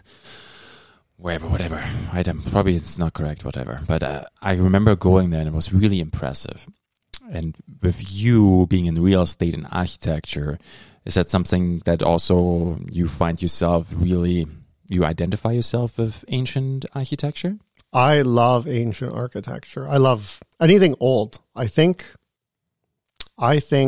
in my past life, I was around in certain eras because I did like past life regression. Okay. It's actually scary, the things I learned. But the things that I like, Italian architecture, any old architecture, when I was in Quebec or anything that's old, I love old hotels, that kind of stuff. Old character homes. I really identify with those. So I feel like I have a passion for those. And that's part of the passion of the real estate part, right? Because real estate's I really like modern, but to me, old is beautiful. I love old 100-year-old character homes. When I'm in Italy, I really appreciate the architecture. I take a lot of photos of architecture. Yeah. I took a photo of a house that was bombed and all there was left was a door frame. And I posted it on my Instagram and everyone loved it. And all it was a door left from a bombed house. Yeah. I believe that though. It's like the architecture, they had like holy math, the way they did there was a certain way they would only build. Everything had to be a certain degree. Like it was very specific. Nobody now builds like they used to. You look at the architecture. Even in town, when you look at some of these old buildings, nobody creates that kind of architecture anymore. Yeah. That's why I love Chicago, Art Deco. Chicago? Chicago's beautiful. Old Art Deco buildings, old Quebec City. Okay. I've never been to Quebec City nor Chicago. No? No, I heard beautiful things about it. I seen a picture of Quebec City.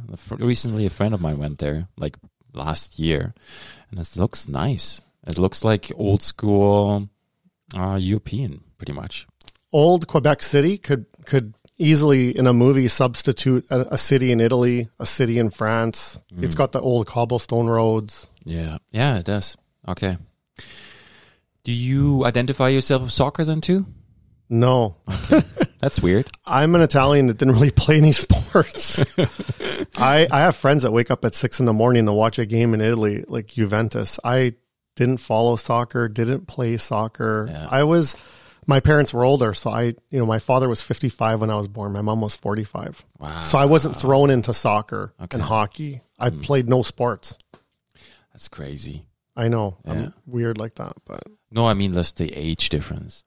Yeah, the big age difference there. So yes, I never was into sports. So soccer, no. Like I can't tell you what place Juventus is in. Yeah. Oh, little Joe, don't listen to this. Joe knows everything. Like like those guys. He watches the games. He probably wakes up at 2 a.m. to watch Serie A game. No, that's not me. Yeah, no, I like that.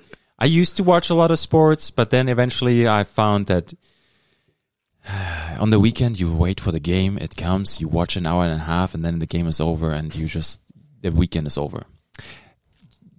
I found that the time that I spent watching it is not worth my time. It sounds weird, but it's just like I could do different things with my time. Yeah. So right now I just look up highlights and then I'm good.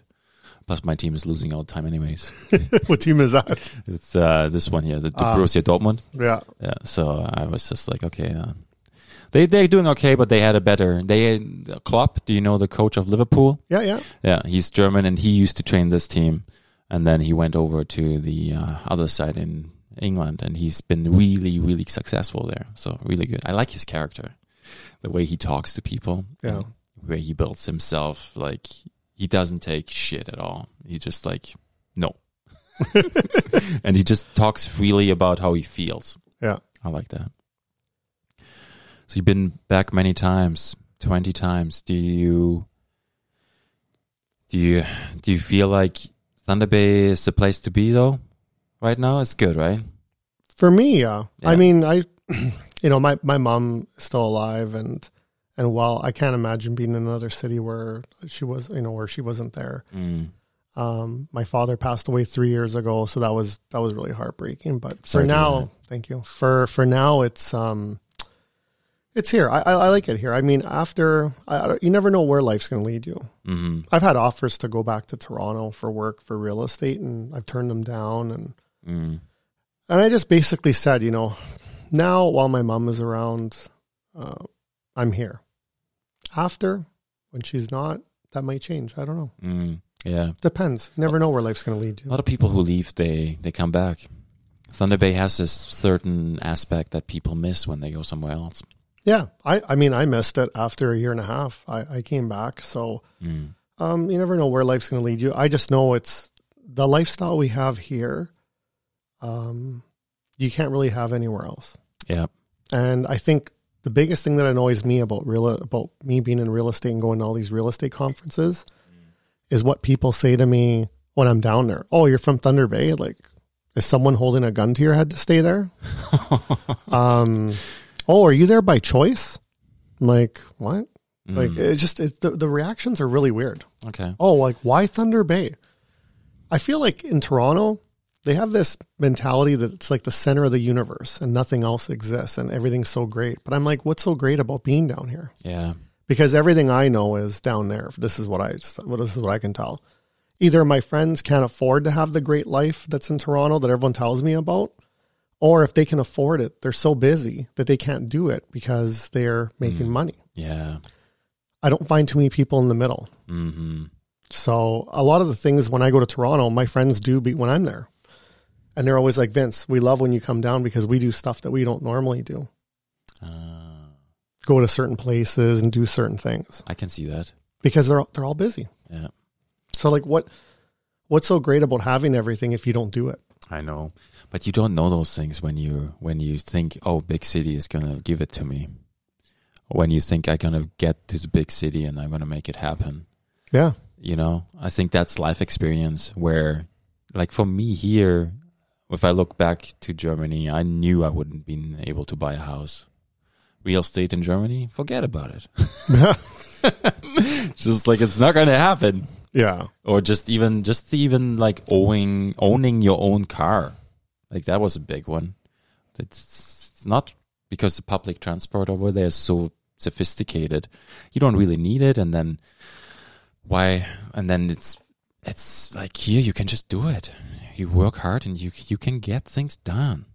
Yeah. Here, you can build up a really great lifestyle here. Yeah. I have clients that moved from Toronto here, sold their place for over $1 million, bought a place here for $500-600, and they're living like, king and queen. That's a good move. That's a really good move for people. And so now I'm starting to notice that, more and more people are seeing that lifestyle here. I mean, we get a lot of out-of-towners. I've had clients from Las Vegas, Nevada, Pittsburgh, New York moved here. Wow. Toronto, Kelowna, Vancouver, Quebec, all over. Yeah. And they either came here because of work or a spouse or whatever, and they enjoy their lifestyle here. And they said, Vince, like the lifestyle here is way better than where they are. Gas prices, even you think it's high now, but it's still cheaper than Europe. Yeah, it's still cheaper. Yeah, and in Italy, it's $2 a liter. Yeah. Even though your car is a little bit more efficient, but still. Yeah. So here it's we have a great lifestyle. People don't get. That's the one thing that annoys me about Toronto is just the comments I get from people. I usually do running jokes with them, like, yeah, we just got electricity 2 years ago. Yeah. I screw around with them. Oh, I just sold an igloo last week or whatever, because their perception of Thunder Bay is really out of whack. Yeah. We have McDonald's in Germany too. Yeah. It's good one. It's funny. People that's one thing. But I think the lifestyle we have here, we're very, very fortunate. So if I had a choice between here and Toronto, I'd pick here 8 times out of 10. But I never say never with Toronto, because who knows what 10 years down the road might bring. It's good to leave it open. I've learned that. It's like if you say something and you engrave it in stone, because things change, just like you said. I like that, where you say we see how it goes. Leave it open. Yeah, I love this city. I mean, if I didn't, I wouldn't be here. Exactly. Same here. Now you celebrate some Happy New Year's for 2020? 2020, right? 2020, I ended up with a backup plan for New Year's. I ended up in Minneapolis. Yeah.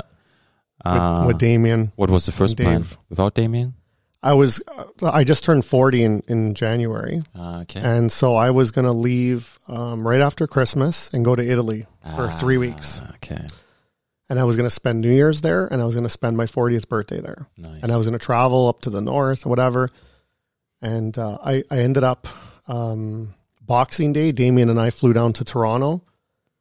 I flew down okay, and I flew back with a migraine. And I suffer from migraines, and I get them for 2 or 3 days. This migraine lasted for 25 straight days. Wow. So I had to cancel Italy. Okay. And so I went to Minneapolis. Nice. It looks like it was a good place. But we had a good time, yeah. That's a Psycho Susie's Motor Lounge. Dave picked that place out. It's called Psycho Susie's Motor Lounge. Yeah. It looks like in there like a scene out of the Copacabana from the Goodfellas movie. It was, I remember just thinking to myself, this place is going to be shit, but you know what? I'm with my good friends, so we'll make it fun. I actually enjoyed the venue. Mm-hmm. Did you own those sunglasses before? No, those aren't my sunglasses. Those are Dave's girlfriend, Susie. So what happened was I was in the photo, and I was really tired, and I had puffy eyes, and my migraine was really bad.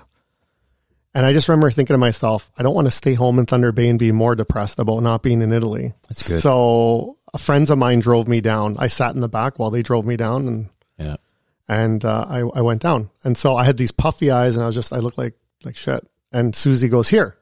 She puts the sunglasses on me. It suits you really nice. And then there's the photo, and everyone's like, wow, great photo. But they don't know that the glasses are not to look cool. The glasses are to mask how tired I was. Social media, eh? At its finest. Exactly. And so that photo went around, and people were like, oh, yeah, look at you partying it up. I'm like, oh, yeah. I wasn't drinking, and they were all drinking. And there's no red wine on the table. Yeah, and I was just, it was funny. I have the other photo without the sunglasses, and you could see like, oh man, this guy looks like he's going to die. Oh, shit. Because I had a migraine there. Damien and I on the 26th, we flew down to Toronto, and when I landed, I had the worst migraine, and it was bad. It was so bad. I just, It's just when you're just like, you can't do anything anymore, pretty much. I'm not familiar with this at all. I know people have it. And it sometimes gets so much that you can't even think anymore. Is that what it is? I couldn't even think. It was pretty bad. Thank God it happened in January when the real estate market was slow. Because if it was during the spring market, I would be. Yeah. Okay. So that's how I ended up there. So yeah, I was supposed to be in Italy and then ended up there, and I was happy I was there. You know what? They were fun to go out with, and we had a great time. We went to the Leafs game, and how did that go? The Leafs won. Ooh, so that was good. That was good. Yeah. And we went down, and it was fun. But that was a great spot. That's Psycho Susie's. I'd go back again. Yeah. Did you pull up on a Harley Davidson? No Harley Davidson. They were staying at a house 2 blocks from there, so we just walked up there. But it was a pretty it was a different place. Yeah, I like the vibe of that picture. That picture came out great. I love it. Yeah, who took it? Susie took the photo. Yeah, Susie did. Okay. It was funny because Psycho Susie and Susie. So yeah, so good. But I just remember like Dave loves, metal music. So I was just like, oh man, I'm not going to have a good time here. This is going to be a horrible place. I don't like metal music. And actually it wasn't metal music, and it was great. Yeah. We had a fun time. Food was good? Food was good. Damien found some pizzas there, and that's not a place where you'd think pizzas were good, but they were good. Nice. I don't know if it was because it was 1 a.m, but yeah, could be. Yeah. Pizza is always good, I guess. What's your favorite pizza? I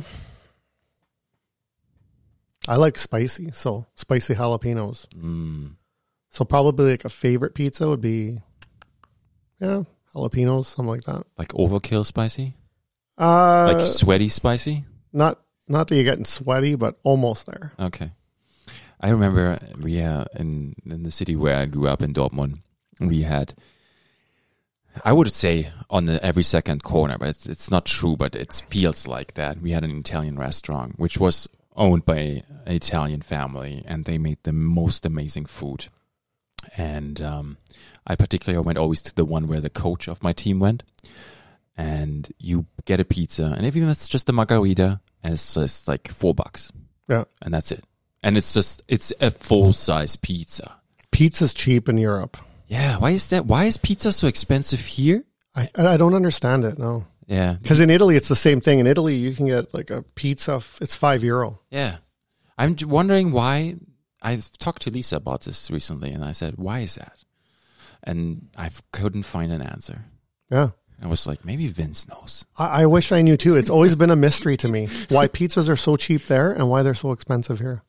You like the thin crust then better than anything? I love Napolitan, thin crust, pizza, wood stone oven. Beautiful. That's my favorite. Nice. And then dry red wine with it? And then a nice little sweet red wine. Okay. With some ice in it.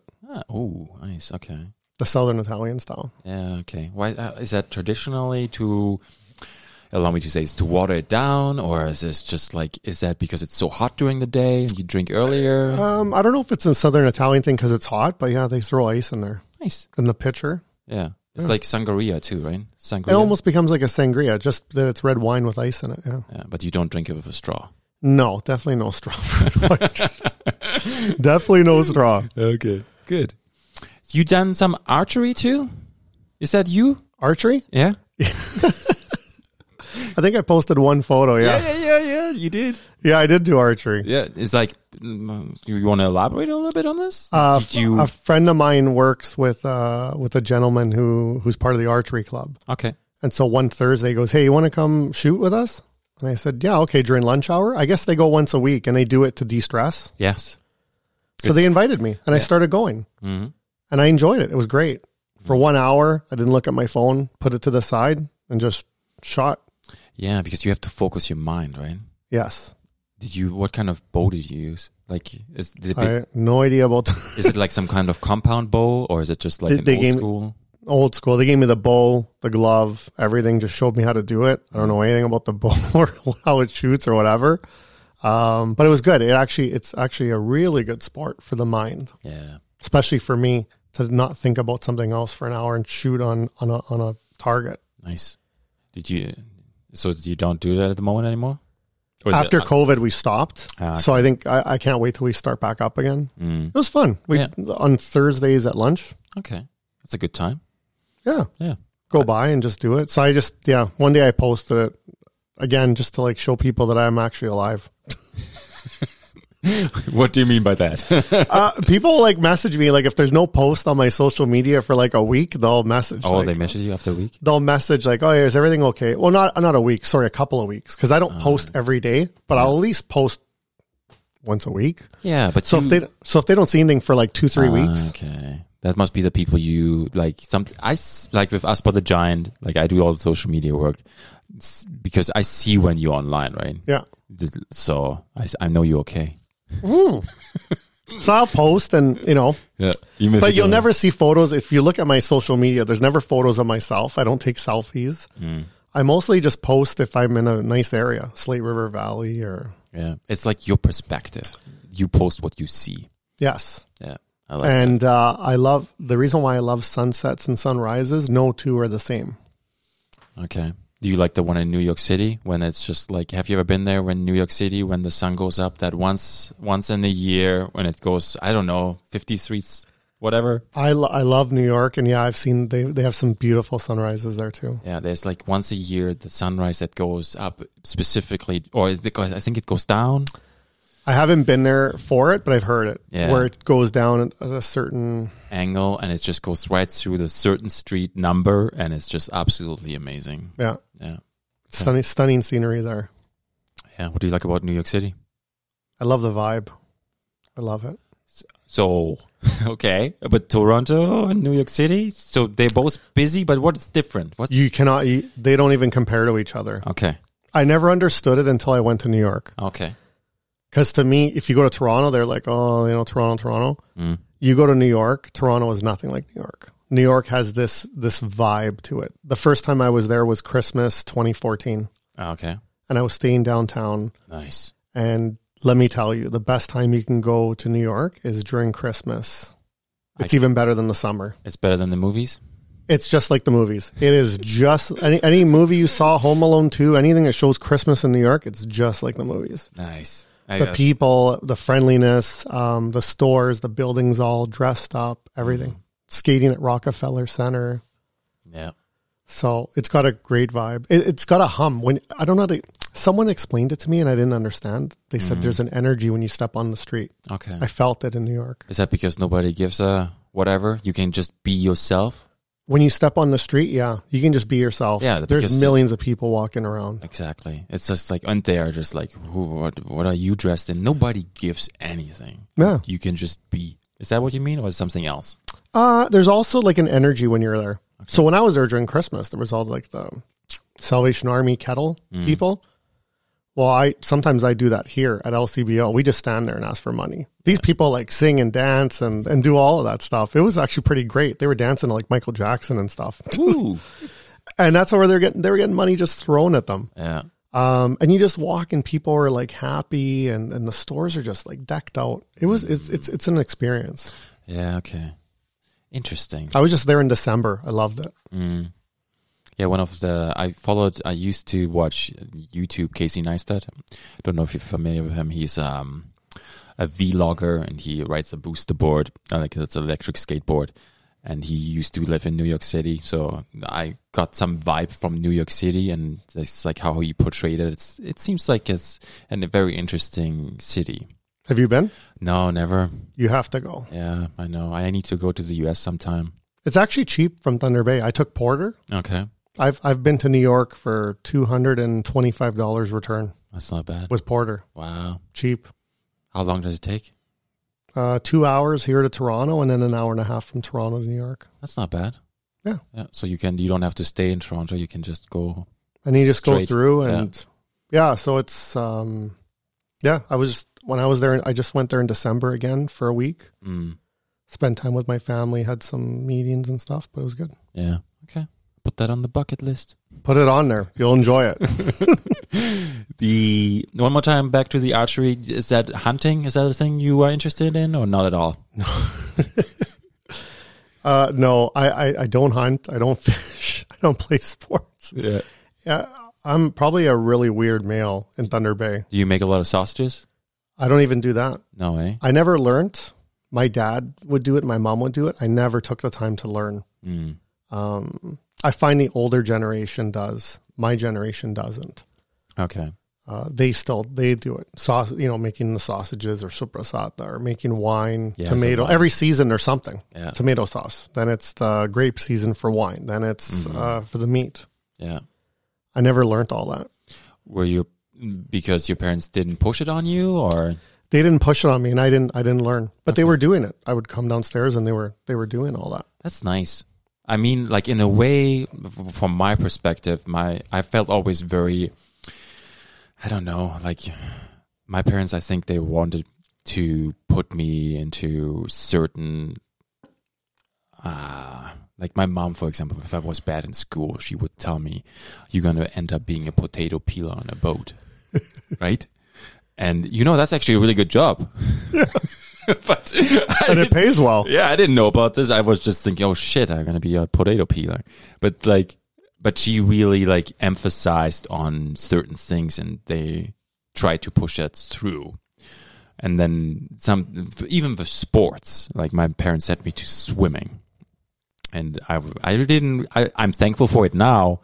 But I like to where sometimes, like you said, your parents, they just they were doing it, but they gave you that freedom of a choice. They gave me a freedom of a choice because they didn't, my parents were older, so they weren't like these young parents where they put the kids in soccer, football, every sport. I have friends that have 4 kids, and all 4 kids are in all these sports. I'm like, how do they do it? I don't know how they keep it straight. The girls are in ballet and this and this. The boys are in football, hockey, soccer. Yeah. I'm just like, wow. So when I grew up, my parents they were old school Italian, and they didn't, who was going to take me. So my brother tried putting me into swimming lessons. I failed. I hated it. They sent me to I failed swimming.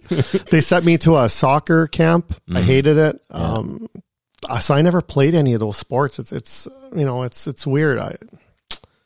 But all the other kids, they did it. Just my parents were like that. And my parents never pushed that, and they never pushed school either. Okay.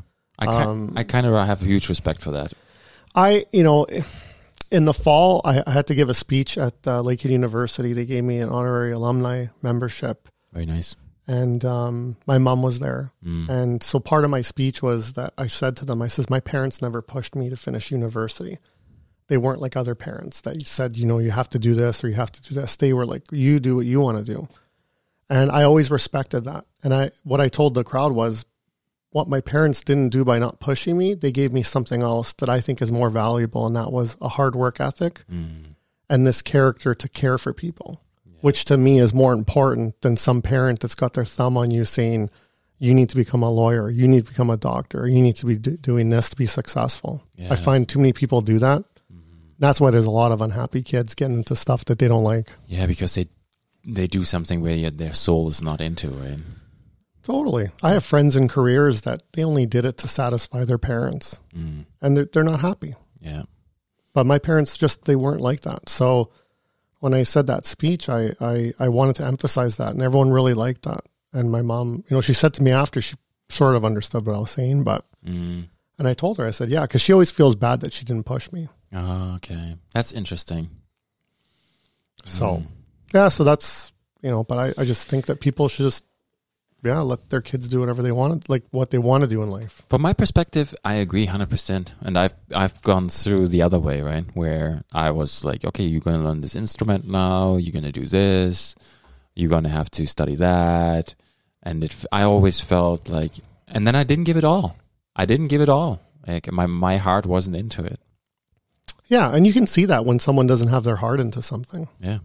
Like when you read notes in German, they sent me to class and you read the notes and there's letters with it, and I just didn't give anything. And I was just, my piano teacher, I think he almost killed me because I was just like, every week I would come back and I would just do the same thing. He didn't like me at all. So we talked about architecture. We did that. And I really want to talk more about the things you're giving back. You like that topic, eh? Yeah, because I feel like we brushed on it and then we got carried away. We keep getting off track on it. Yeah. And that's okay. It is. It's nice. That's what the show is about. Actually, this is the best podcast I've done. I've done a few podcasts. Oh, you did? And you're really good. Okay. Well, thanks. I just pat myself on my shoulder. Okay. Well, the city recognized you as a good citizen. Yes. I came across that on Facebook. Now, how does that feel for you? It feels good that, I guess, I don't know, it feels good to be recognized for that, but that's not why I do the stuff that I do. Exactly. But how do you feel about it? Like when you get this letter and then you open it and it's like, oh, what is your first reaction? Is it like, oh, okay, I put it to the side. I have not an open house, but I have the showing. Yeah. Is that how it is? Or is it like, oh wow. Or you going to put it on the wall? And how is that? Is your house, you have a studio in your house where you have the stars? All the stuff? No, I have everything in a box. It's pretty bad. I should pull it all out. Like I says, I'm shy when it comes to a lot of that stuff. So actually the Good Citizen Award. So I was nominated by Dave Thomas nominated me. Okay. Just because he was like, he saw all these other people again. And he goes, you know, you do so much stuff. And I says, Dave, don't nominate me. He goes, send me all the stuff. I said, Dave, I'm not sending you nothing. So he went and Googled and did it himself and sent it in. And then the letter went to him. So I didn't even get the letter. Oh, and then that's hilarious. And then, so the letter went to him and then he said, hey Vince, I got the letter. By the way, the award ceremony is on X date at X time. And I says, well, I'm going to Toronto that day for a conference to speak. And he was like, what? You're not even going to go? And I said, no. I says, I got to go to this other thing. So anyways, he had the letter. And so I don't have the letter. I don't have the award. And I never went to the award ceremony. Okay. How does it feel to have it? It's good. I mean, it's great that they recognize people for that. But like I says, I don't really do it. I don't do it for that. So yeah. But it's nice because I think there's an element of whenever you do this stuff, there is an element of people see it and they get motivated or they get inspired to do stuff. Mm-hmm. So I always like that aspect of it. I love getting messages from people that say, hey, you know, you're the reason why I'm doing this for whoever. So I think there's that aspect of it. But yeah, I never saw the letter. I didn't go to the thing. I don't even know about that one. Okay. But whenever I get other stuff about awards and stuff, usually I put it to the side. I don't post it. My assistant laughs because she always asks me for my permission if she can post something. Yeah. Because she knows I don't post anything. Mm-hmm. Like when Lakehead gave me that award in October, I didn't post it everywhere. Okay. They posted it. Yeah. I got tagged. That was fine. But I didn't post it myself because I get really shy about that stuff. Very humble. It's a part of being humble and also the shyness to it. Like I think it's really weird. If someone says something bad about me, I actually get really fired up, right? But if someone says something good to me, I actually become like a little turtle and get like, oh, thank you. And I don't know what to say. Like, I love that impression. I just don't know. Like sometimes it's funny. So, but if someone says something bad, I get fired up. So, yeah. So yeah, like, yeah, I don't know. Like there's stuff that I've gotten that I've never even posted that I've received. Is there anything you feel like this was really good that you got it? When I got like the Realtors Care Award, I was the first recipient in Canada when they made the award. I liked the fact that the award came with a $5,000 check, and I got to pick the charity that it went to. So I picked Our Kids Count. Yes. Because to them, $5,000 is a lot of money. Okay. And they flew a crew in to film me for 2 days in and around the community. And so I felt like the video got to highlight the charities that I'm involved with. Yeah. And it wasn't really about promoting me, but promoting the hospital, promoting Our Kids Count, promoting Camp Quality. Yes. People got a chance to see that part of my life. Mm-hmm. And I think it helped to promote those charities. You feel comfortable in front of a camera? I hate being in front of a camera. Did you do ever some training with it? I've never done any training. I hate public speaking. I'm actually I love radio or podcasts or stuff like that. I actually enjoy that because you're talking and no one's there, right? Yeah. But the thought of, how many people are listening when you're on the radio live in the morning, that doesn't scare me. But if I have to speak in front of people, like at Lakehead University, I was like, my blood was going through my veins. I was cold and scared before I had to go talk. I was nervous. Yeah. Why is that? Is that because it's like you always were like that, I guess? I always was like that, yeah. I should do training to do that kind of stuff, but it's amazing that you just push yourself through it though, and you do it. And I don't know. I haven't seen you in the speech, but I don't know. Do you think it's visible if you are when you nervous? Yeah, I think it's visible. Okay, people don't tell you to your face, but okay, I think it's visible. I can feel it. Yeah, maybe, but it disappears then once you start, and then it's good. And then it wears off, yeah. I think the one I did in the fall, because I added an element of telling a funny story about Lakehead, and everyone was laughing, that sort of calmed me down. Yes. Instead of everyone just looking at you like this, right? All of a sudden, when you see a bunch of people laughing, you calm down. Yeah, that's the breaker. Yeah. So, and I always learned that. Always tell a funny story in the middle of your speech because it just breaks the silence. Yeah. And then they don't laugh, and you just shit. And then you never know. Did you ever think about stand-up comedy? No. Oh, I have some good stand-up comedian friends. I don't know how they do it. Yeah, but you must have a lot of good stories, right? Oh yeah, I think if I didn't have that fear, I could totally be a stand-up comedian because I think I got a lot of funny stories about my life, my parents, my friends. Yeah. I could fill an hour of stuff, but I don't think I'd have it in me to do it. One of my really good friends is a comedian, Frank Spadone, and he's like me. He's got all these funny stories about his parents and growing up Italian and everything, and he's probably one of the best comedians in Canada easily. Oh, wow. And when I see him go up there, it's like, I don't know how he does it. I couldn't do it. Maybe he does it the same way you do when you interact with clients, right? It's like maybe he got just used to it and he's just doing this as like his life. Yeah. He has a passion for it. So yeah, I don't know how I've been thinking about it, but I don't know. I have that fear where it just doesn't, like, I get nervous in front of people when I have a presentation in high school. That's like one of my biggest things in my life. And it's just like, I always get very sweaty. That's me. My voice, I can hear my voice tumbling over my voice. Yeah. But then once it's done, it's like I feel good and I like it. Like I like talking to people. It's very, very interesting. I had a point there. I lost it. You watched the Raptors, sir? I watched the Raptors. I was watching them when they won the championship. I didn't catch the first game the other night, but you were there in the stadium? No. Okay. I wanted to be. Yeah. I had actually bought plane tickets to go, and then I didn't go. So okay. Yeah. So you like basketball? I love basketball. I was born in 1980, so I'm a product of like the Chicago Bulls 1980s, 1990s era. Yes.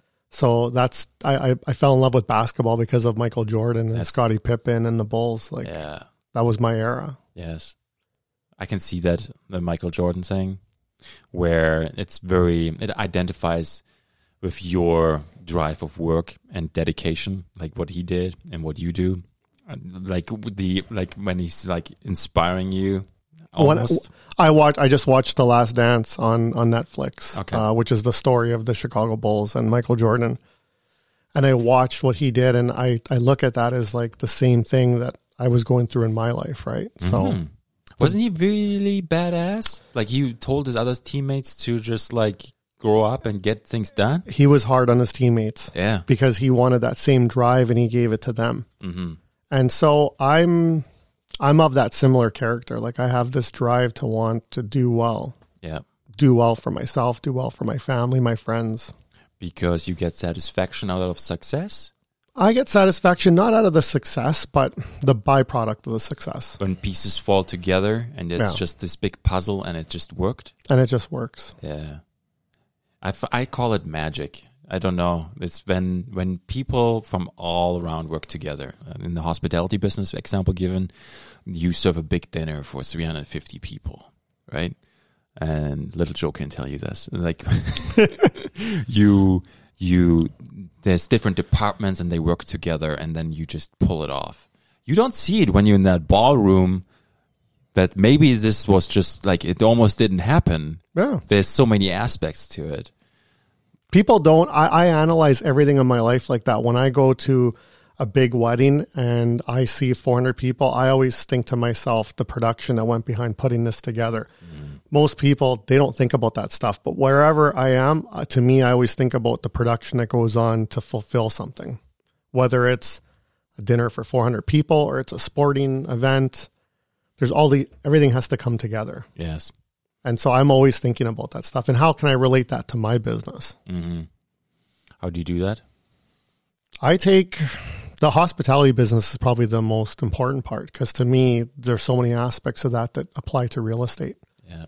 Taking care of the client and all of that stuff. So, a client of mine was in town this weekend and last night they went out for dinner. And so I knew what restaurant they were at. So I called and I picked up the bill for their dinner last night. And I knew what restaurant they were going to tonight. So I called and picked up the bill for tonight because I said to myself, here's two sellers that are flying in on August long weekend, the only weekend they can come here to take care of, stuff within an estate. Wow. And they're doing themselves a favor, but they're also doing me a favor because I was like, I was prepared to do all this work to get the house ready and stuff. And they came in and did it. So... So to me, that's part of the hospitality business of taking care of people. Yeah. So they were so happy that I did that. It's the honor too, again. Yeah, the honor system. Yes. I like that. I think the world needs more like that. Yeah. I mean, the world, I think if people started thinking about one other person in their life, the whole world would be a lot different. I hear you on that. Okay, we talked about what you drive, right? We talked about this. Yeah, I was thinking you pull up with your Audi, right? But which one is it? Like the big one with the V10 and the V12? Yeah. I like that. No, I just like driving simple. That's it. My dad, he used to drive a lot in Germany on the Autobahn. And he always bought the cars that look from the outside like a regular model. Yeah. And then even if there was like a bigger engine in it and it had a label on the back, he would just take that off. Take it off. Yeah, he did. And then the rims were just always plain. But he always had the power if he needed to.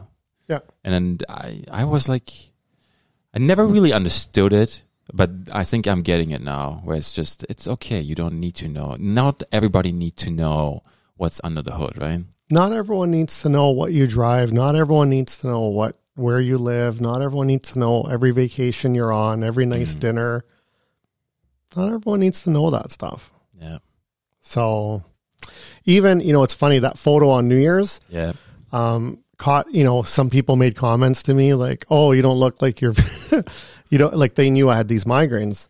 Oh, you don't look like you were really sick. I'm like, again, social media, right? Like I'm dying there, but nobody knows. But nobody knows. You look gangster. Okay. Anywhere you would want to go? Did you go to the pyramids? Did I go where? Sorry. Did you go to the pyramids in your lifetime? No, I haven't really traveled too much outside of I went to Italy 20 times, but I'm a creature of nature where I go back to the same stuff. I haven't really gone anywhere exotic. Like the pyramids or anything like that. Yeah. The most exotic place I went to outside of Italy was like Ecuador. Ecuador. Nice. That's pretty good. And that was it. It was a volunteer trip to go build a school. Oh. It was one of those, well, now they're in trouble in the media, but charity. Oh, okay. So it was one of those trips. So I went to Ecuador. So I've been to Mexico. I saw the pyramids. There's pyramids in Mexico in the Mayan Riviera, right? So that's right. Did you go on top of it? I climbed halfway up. Yeah. Yeah. Those are very steep. They're very steep. It was like 45 degrees that day. I'm like, I'm coming back down. They have that rope next to it to pull yourself up. People don't see it on the pictures. It just looks like normal. Oh, it's just stairs. They don't see the rope where you gotta like. Oh, it's tough. Yeah, so I've never done any of those exotic places. So yeah, Ecuador is probably the most exotic. I have friends that have been to like 40 countries. Good for them. Mm-hmm. Are you interested into mountain climbing? Like the Rockies, challenging yourself to get on top of a mountain? No. Nothing, eh? Yeah. I climbed Mount McKay. Yes, that's good. And then almost couldn't get down because I almost couldn't figure out the path to get back down. I had to call Damien. How did that phone call go? I was at the top, and it was the first time I couldn't figure out how to get down. I don't know why. Probably because I'd never been there in the spring when everything grew in. Is it on top of top? I was on the top. Yeah. And there's 2 ways to go down, or 3 ways. Okay. I couldn't find any of the paths. So the sun was going down. They were going to close the gate. I was with a friend. I called Damien. It's like, you have him on speed dial? Yeah. Like, dude, he told me how to get down. We got down. They kept the gate open so we could leave. Otherwise, I was going to have to leave my car there. Okay. I got Damien to call the gate to not close it. Wow. Because I've been stuck on the other side of a gate for a friend's marriage proposal, and me and Damien had to run up to the top.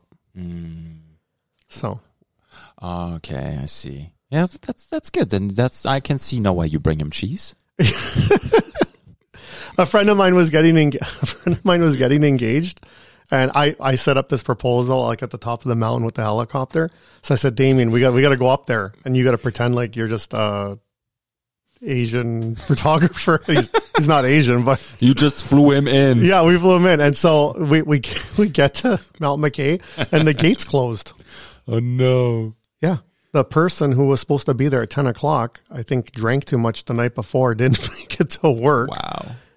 I'm like, Damien, what do we do? He's like, oh, we're gonna walk. I'm like, oh god.